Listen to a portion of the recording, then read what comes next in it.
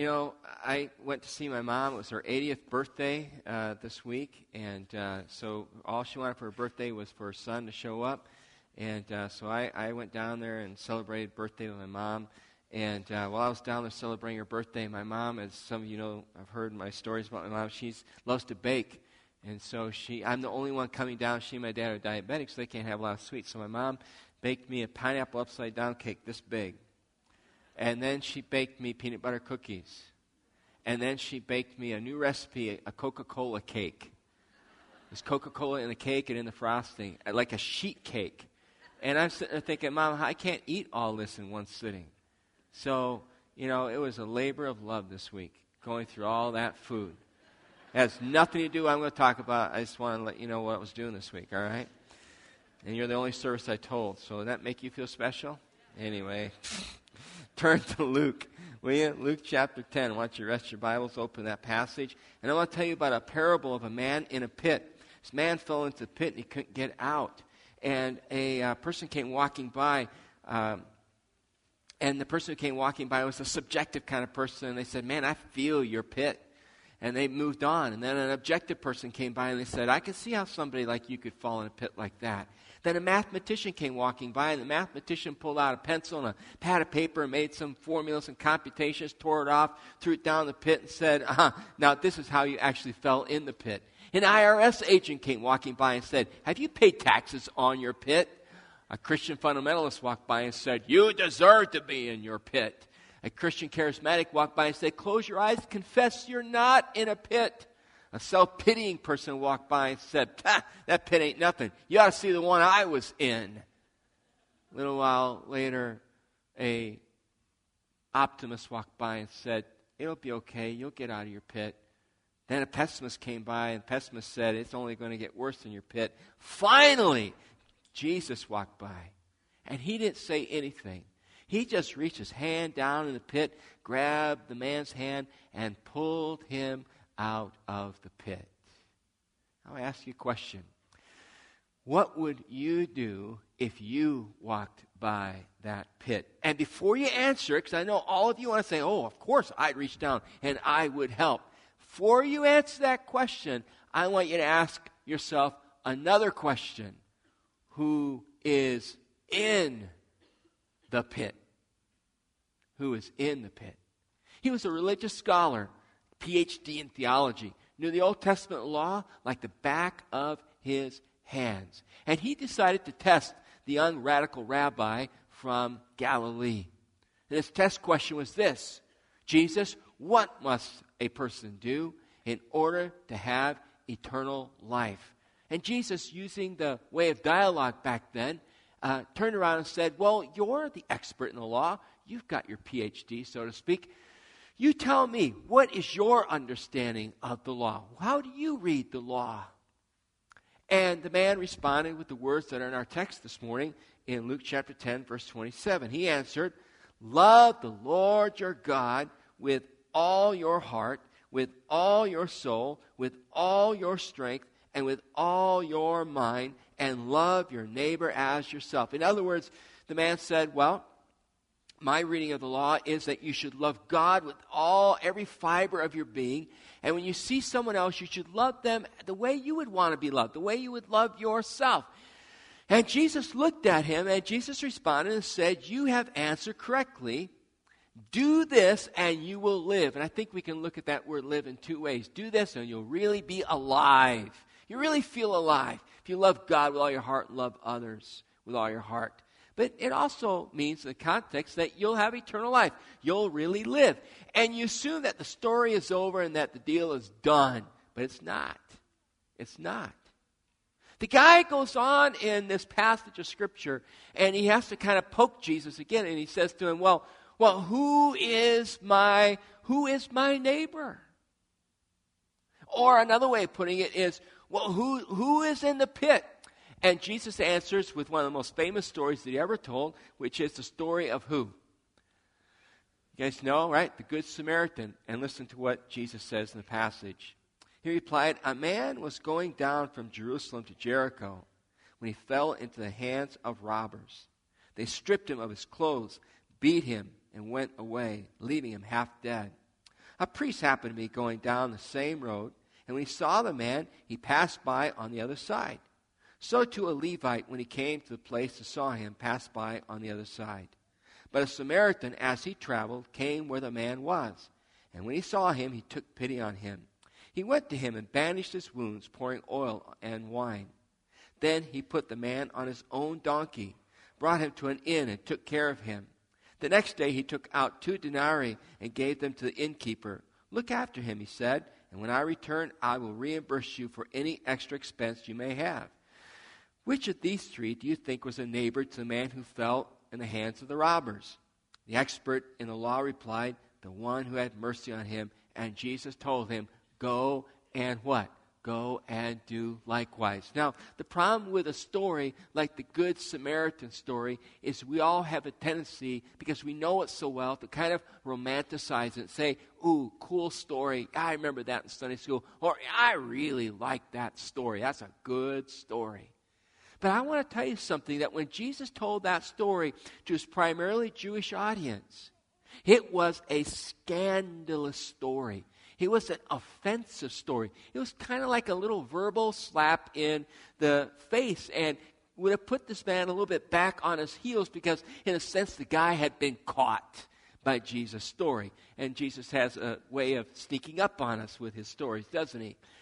And I want to suggest to you that not only was that a scandalous story for Jesus' audience in those days, but it's still a scandalous story for Jesus' audience today. And I'm talking primarily to those of us who call ourselves followers of Jesus. This story is a scandal. Let me show you why. Let's talk about the geography in the story for a minute.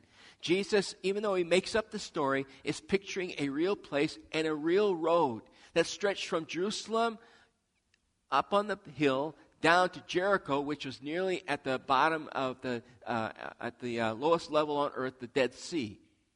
And most of the priests lived in Jericho, and of course people went up to Jerusalem to worship. And so you had this scene of this road, now known as the Wadi Kilt, that was used frequently by people as the main thoroughfare going up and down. And it was treacherous, sharp curves, rocky terrain. I've been on the archaeological remains that they found of that road.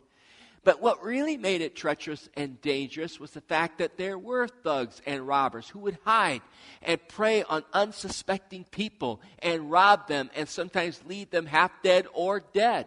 So when he tells the story, people are going, yep, I can see where it is. Oh, yeah, I can imagine how that happened. I may even know somebody to whom that happened. And Jesus says that the man is attacked. The man is probably a Jewish man in the context of the story, and he's left half dead, which means he's unconscious. If somebody doesn't help, this guy is going to what? He's going to die.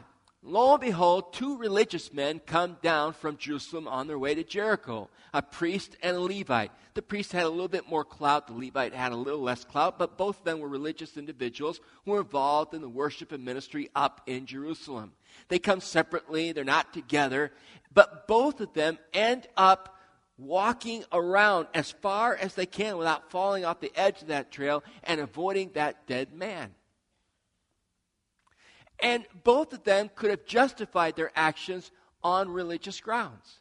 They've just been up doing, religious activity, religious duty. And if they stop and they go and help that man and they get too close, the danger is they will contaminate themselves. They'll be rendered unclean. If they're rendered unclean, guess what they have to do? They got to go all the way back up to Jerusalem, go through some rituals, spend some money on some sacrifices, stand there and be declared clean again. It's a little bit embarrassing when you're a priest or a Levite to have to go through that, and then go all the way back down again. Besides, how do they know that this isn't a setup anyway? That maybe this guy's just pretending he's injured, and behind the rocks are the other thugs, and they're just going to jump on the people that help. Or maybe there's nobody behind the rocks. Maybe the guy's just laying there faking. He's got a knife in his hand, and when they bend over to help, he's going to grab them and put the knife to the throat and take everything that they have. How do they know that? They don't. And so they walk on by. Now, at this point, some folks might have felt a bit uncomfortable with that, but they could have kind of understood it culturally and religiously speaking. But here's where Jesus throws a scandal into the story. he introduces a man who's coming along the way who is a what? What's he called? A Samaritan, right? And you expect the Samaritan is going to do the same thing. In fact, if anybody had a right to do the same thing, it would have been the Samaritan, because Samaritans and Jews hated each other. The Jews looked at the Samaritans as half-breeds. They were part of the people who were conquered in 721, and the northern tribes of Israel were intermarried by the Assyrians and other nations, and they blended in with them, and they also kind of corrupted the law. And so a Jew would avoid Samaritan territory at all costs. In fact, there's an interesting story in the Gospels when the disciples go into a Samaritan town to get some supplies, refreshments for Jesus, and the Samaritans say, we don't want you and we don't want him. And they go back to Jesus and they say, should we call fire down from heaven to zap them? This is a loose Aramaic translation of what Jesus said. He said, no, chill out. And he just said, it's like, oy vey, like, guys, you don't want to zap people for it. And they just moved on. So there's that animosity exists. With that kind of animosity, you can imagine a Samaritan coming along and seeing this and saying, I'm going to spit in your pit. This is where, the way you guys treat us, I'm glad this happened to you. But he doesn't. He gets off his donkey, he ministers to the man, perhaps brings him back to consciousness, puts him on his donkey, takes him to a hotel, checks him in, pays the fee, says, when I come back, if it's not paid, or if he has more needs, I'll cover it. Now, what was Jesus trying to say to them and to us by means of that story? I think what he's trying to communicate to us is this: that to be a good Samaritan follower of Jesus, or let's say together, to be a good Samaritan church, is to recognize that everybody and anybody you find in a pit is your neighbor. When I look at this passage of Scripture, there's something conspicuously absent in it. You know what's absent in this story that Jesus tells? There are no preconditions. Did you notice that? There's absolutely no preconditions. Anybody and everybody that you ever stumble across or come across in a pit, you are obligated to help. Now, if anybody could have had preconditions, it could have been the Samaritan, don't you think? He could have come riding along, looked down, kind of put some water on the guy and revived him back, to where he's kind of conscious again. Maybe start talking to him, and by his accent or whatever, he discovers the guy's Jewish. And then all of a sudden, the Samaritan is holding him. If I was making a movie, I'd have him just kind of drop him. The guy goes back on the ground. And I can imagine looking down at him and saying, hey, you, do you know what I am? The guy's like half conscious. I don't know who you are. I'm a Samaritan. You're a Jew. Samaritans and Jews, we disagree with each other. We don't like each other. You guys think Jerusalem's where you're supposed to worship. We believe it's on Mount Gerizim. You guys think you have the law. We have the real law. I don't know if I want to help you. Let me think about it. I thought about it. I'm going to help you. But first, I need you to say, I love Samaritans. I can't hear you. A little louder, please. That's right. And before I help you, I want to share with you the 4 laws of Samaritanism. First of all, admit that you're not a Samaritan. Come on. Secondly, I want you to confess that you need to become a Samaritan. And thirdly, I want you to convert to Samaritanism. Do you promise to do that? Okay, I'll help you. Do you hear that in the story anywhere? Not anywhere at all. If you're going to be a good Samaritan follower of Jesus, if we're going to be a good Samaritan church, we have to be willing, we have to understand that anybody and everybody we come across in the pit deserves to be rescued. Now, let me ask you my question I asked when we started. Are you willing to be a good Samaritan follower of Jesus? Before you say yes, I want you to answer this question. Who's in your pit? There are some people that if I came across them in the pit, I would help them, no questions asked, no problem. If I saw a child in a pit, if I saw a single mom or a single dad in the pit, if I saw a defenseless person in the pit, if I saw an injured person in the pit, if I saw a really poor person in the pit, if I saw an abused person in the pit, no doubt I would jump in if I had to get them out of the pit. I have no problem with that. But let me ask you this question. What if you were traveling along and all of a sudden you came across the pit and you looked down there and you saw a liberal Democrat down there with Obama and Biden stickers all over the pit? What would you do? Or what if you were moving along and you came across and you saw a truly Rush Limbaugh conservative Republican down in the pit with McCain and Palin stickers everywhere on the pit? Would you help? What if it was a manager of a Planned Parenthood clinic? Would you help? What if it was a homosexual or a lesbian? Would you help? What if it was a Muslim, a Hindu, a Buddhist? Would you help? See, whether we like it or not, there are some people that we would be tempted, if nobody else was looking, to just quietly walk around the side because we don't really want to help some kinds of people, if we're honest with each other, right? But if you're going to be a Good Samaritan follower of Jesus, if we're going to truly be a Good Samaritan church, we help anybody and everybody.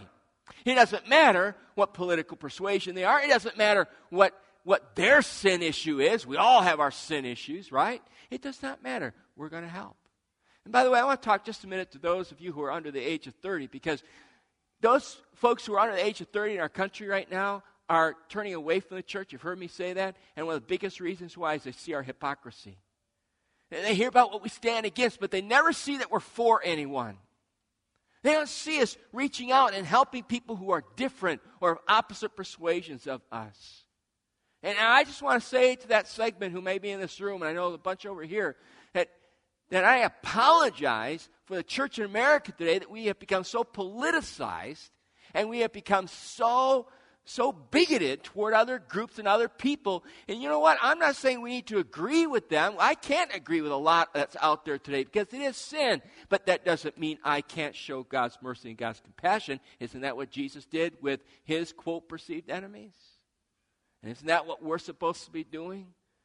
And God forbid in this political season that we polarize and we take a side other than God's side. And I'll tell you right now, God has not chosen a political party. Just get that out of your system. You need to understand all of humanity is corrupt. God is faithful to his word. God is faithful to his word. And that's the question you have to answer.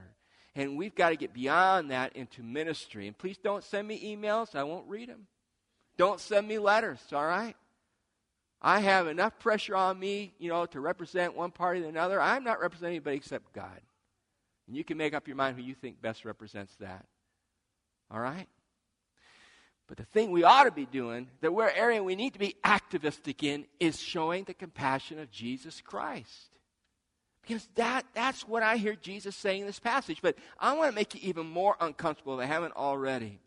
Please don't be angry with me, okay? Here's the third deal. Aren't there some people in your life that if they saw you in the pit, they wouldn't help you out? On a different day, reverse the circumstances here. Will you do that with me? On a different day, it could be a Samaritan who's laying on the trail, and it could be this Jewish man who comes walking by and chooses to walk around the other side. And there's some people in your life and my life that right now, if they found us in the pit because they don't like our politics or they don't like our philosophy or they don't like the way we do things, they would leave us there. You know they would, don't you? And the question is, if they were in the pit, would you treat them the same?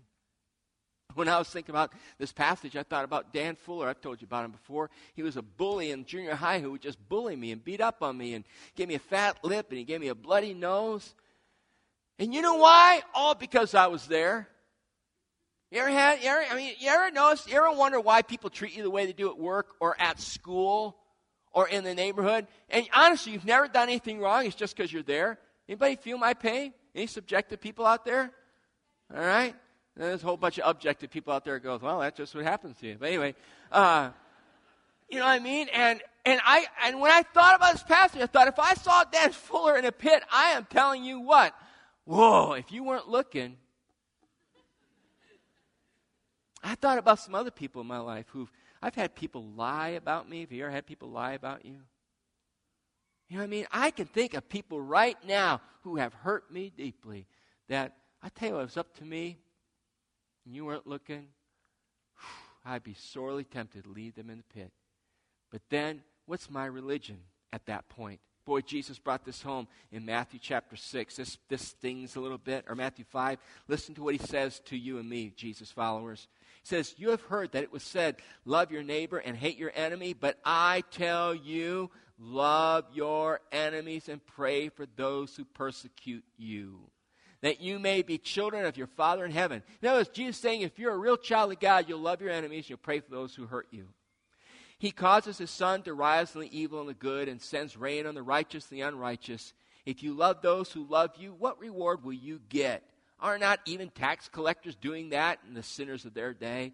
And if you greet only your own people, what are you doing more than others? Do not even pagans do that. Be perfect, therefore, as your heavenly Father is perfect. You know what Jesus is saying there? He's saying, hey, it's one deal for you to love the people that are easy to love or the people who are like you or look at life like you. But when you can love people who are your enemies, who oppose you, and you can love them and speak well of them and show compassion to them, now that's religion. Now, Jesus is saying, now you're showing that you belong to me. Because that's what Jesus did. Amen. And you know what? It's so interesting in this passage that Jesus ties this all to eternal life. He says, when you love God and love others that way, you have eternal life. Almost sounds like he's saying you can earn your salvation. You can earn eternal life, but that's not what he's saying. Because you see, the only way you can love people like that is you already have to have Jesus in your heart. You already have to have Jesus in your heart. Yeah, the problem with so many of us, if we have him locked up in our heart, and we need to unleash him. We need to let him have full control of our hearts. And so we are endeavoring in our vision to be transforming agents in our world to launch a compassion ministry to anybody and everybody we meet in the pit. And I'm excited to share its beginnings with you today. So I'm going to ask one of the members of our church, Doug Tobin, to come up here and join me. Would you give Doug a hand?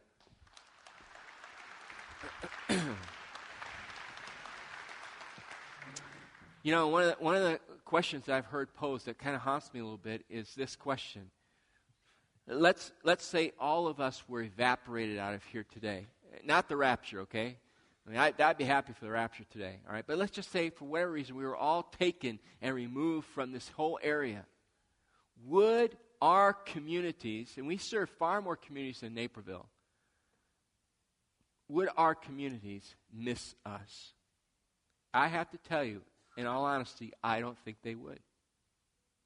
I could think of some Christian organizations that might miss us, but I don't think our communities at large would miss us.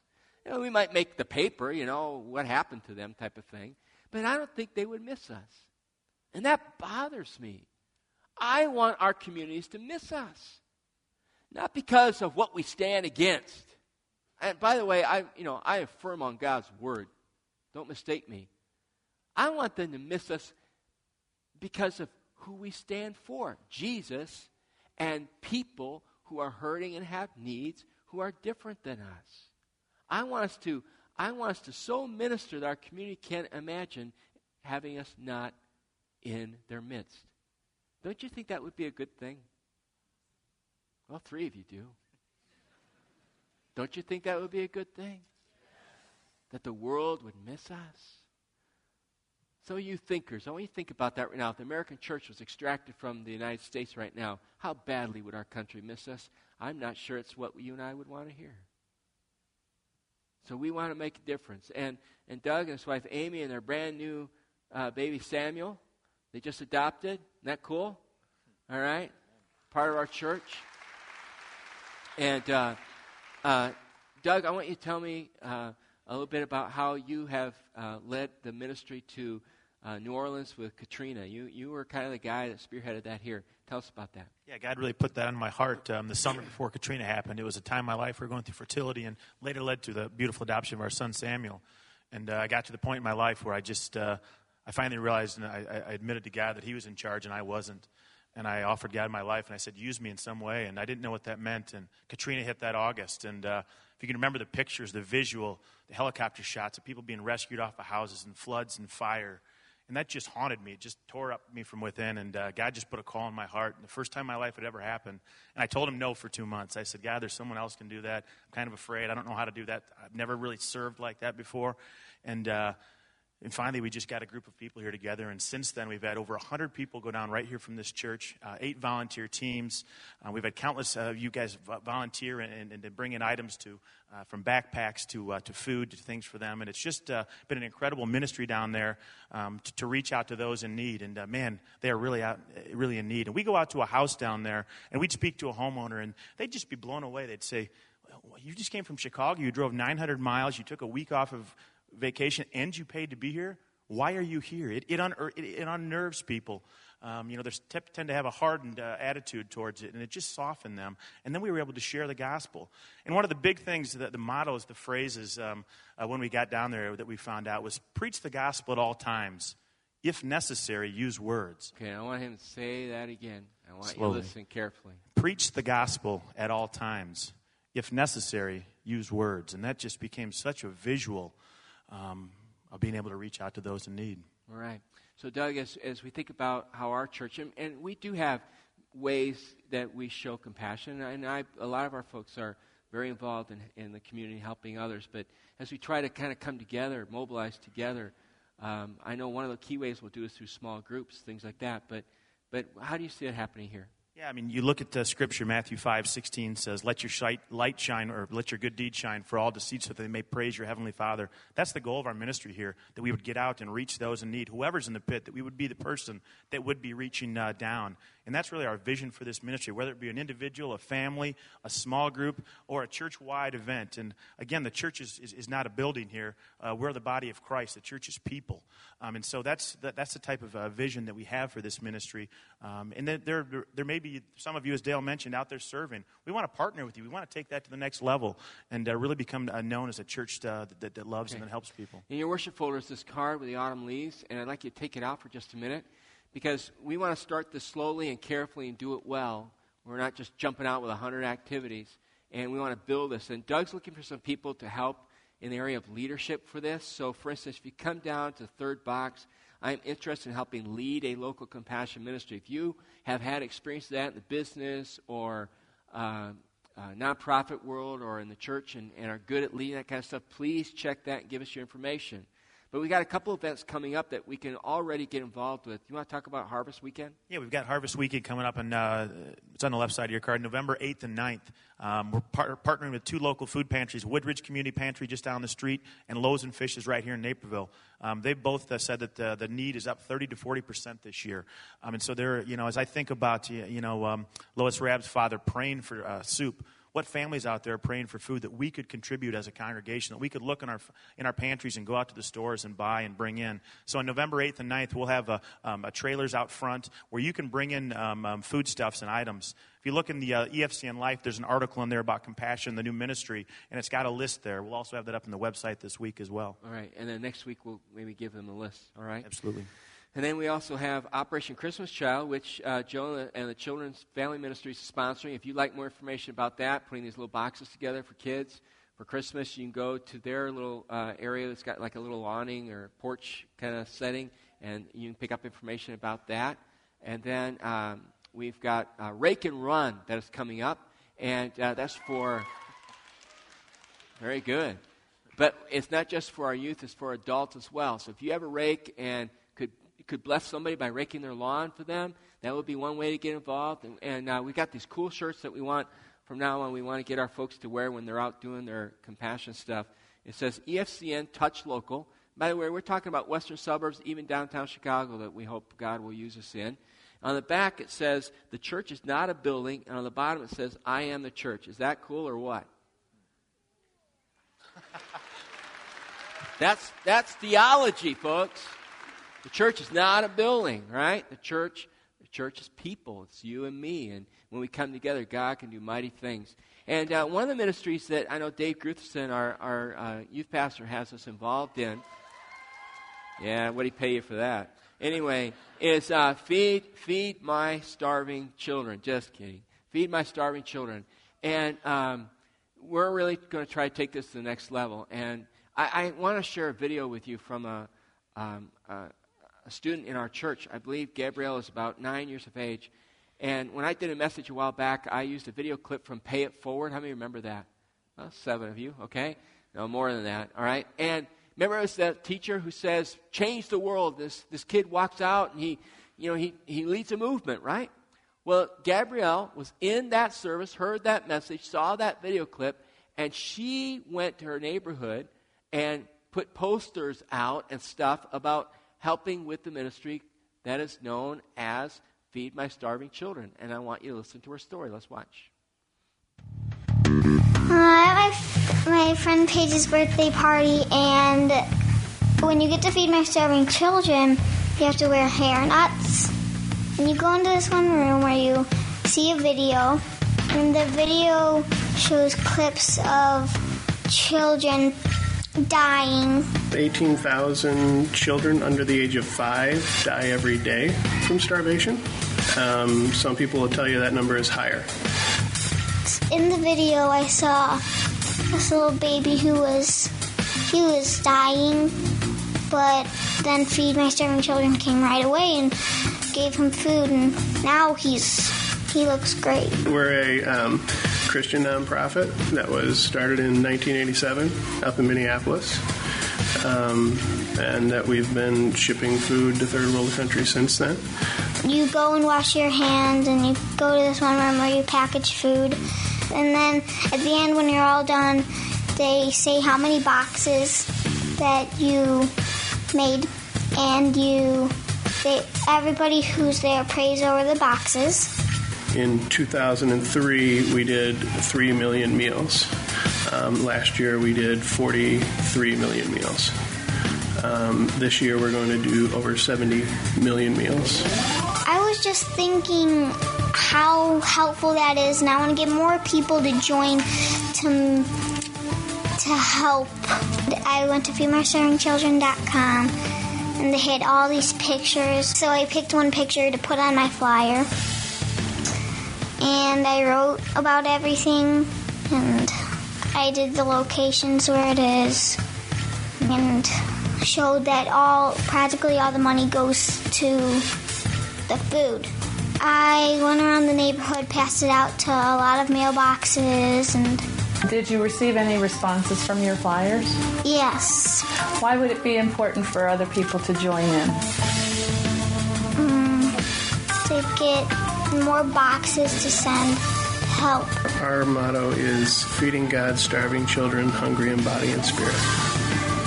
And the hungry in body are over in third world countries. Some of the hungry in spirit are over there, but we believe we're feeding the hungry in spirit here also. And we know that what kids are led to know and trained to do as children, that's what they're going to grow up to do. And when you and I leave this earth, when we're not able to work anymore, who's the next generation going to be? Who's going to carry on that torch, and then who's going to pass it to their children? All right, awesome. I'm going to let Doug go on out to the missions booth there, so if you want to talk to him specifically about getting involved, you'll be able to do that. Right now, though, would you fill this out? Tell us what you are interested in. Tear off the other side. Keep it, and the ushers will collect it. And I'll be quiet for just a minute while you do that. But don't leave yet, please. So just pass them into the middle. By the way, last weekend we gave our cantaloupes to Wayside Mission. They were very grateful, and this weekend we're going to do the same thing again. This is our last message in the Cantaloupes series. Talk about using our resources. Now we're talking about using our hands and our feet. Letting God use us in a great way.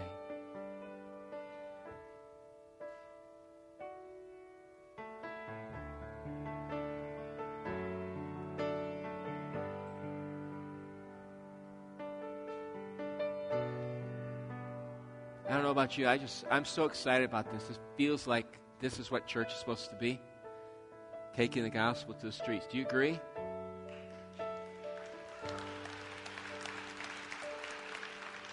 And we're going to have a compassion highlight in our worship services on a regular basis just to let you know what's going on. And I just hope this place fills up with men and women who experience God's grace. Now, with all that said, I want to say just two more things, then I'll let you go. Number one, our nation truly, the world, and I really believe we are very close to the last days, if not in them. We are just at a crossroads, and it is pretty scary out there. But you and I don't have to panic. We have God to trust.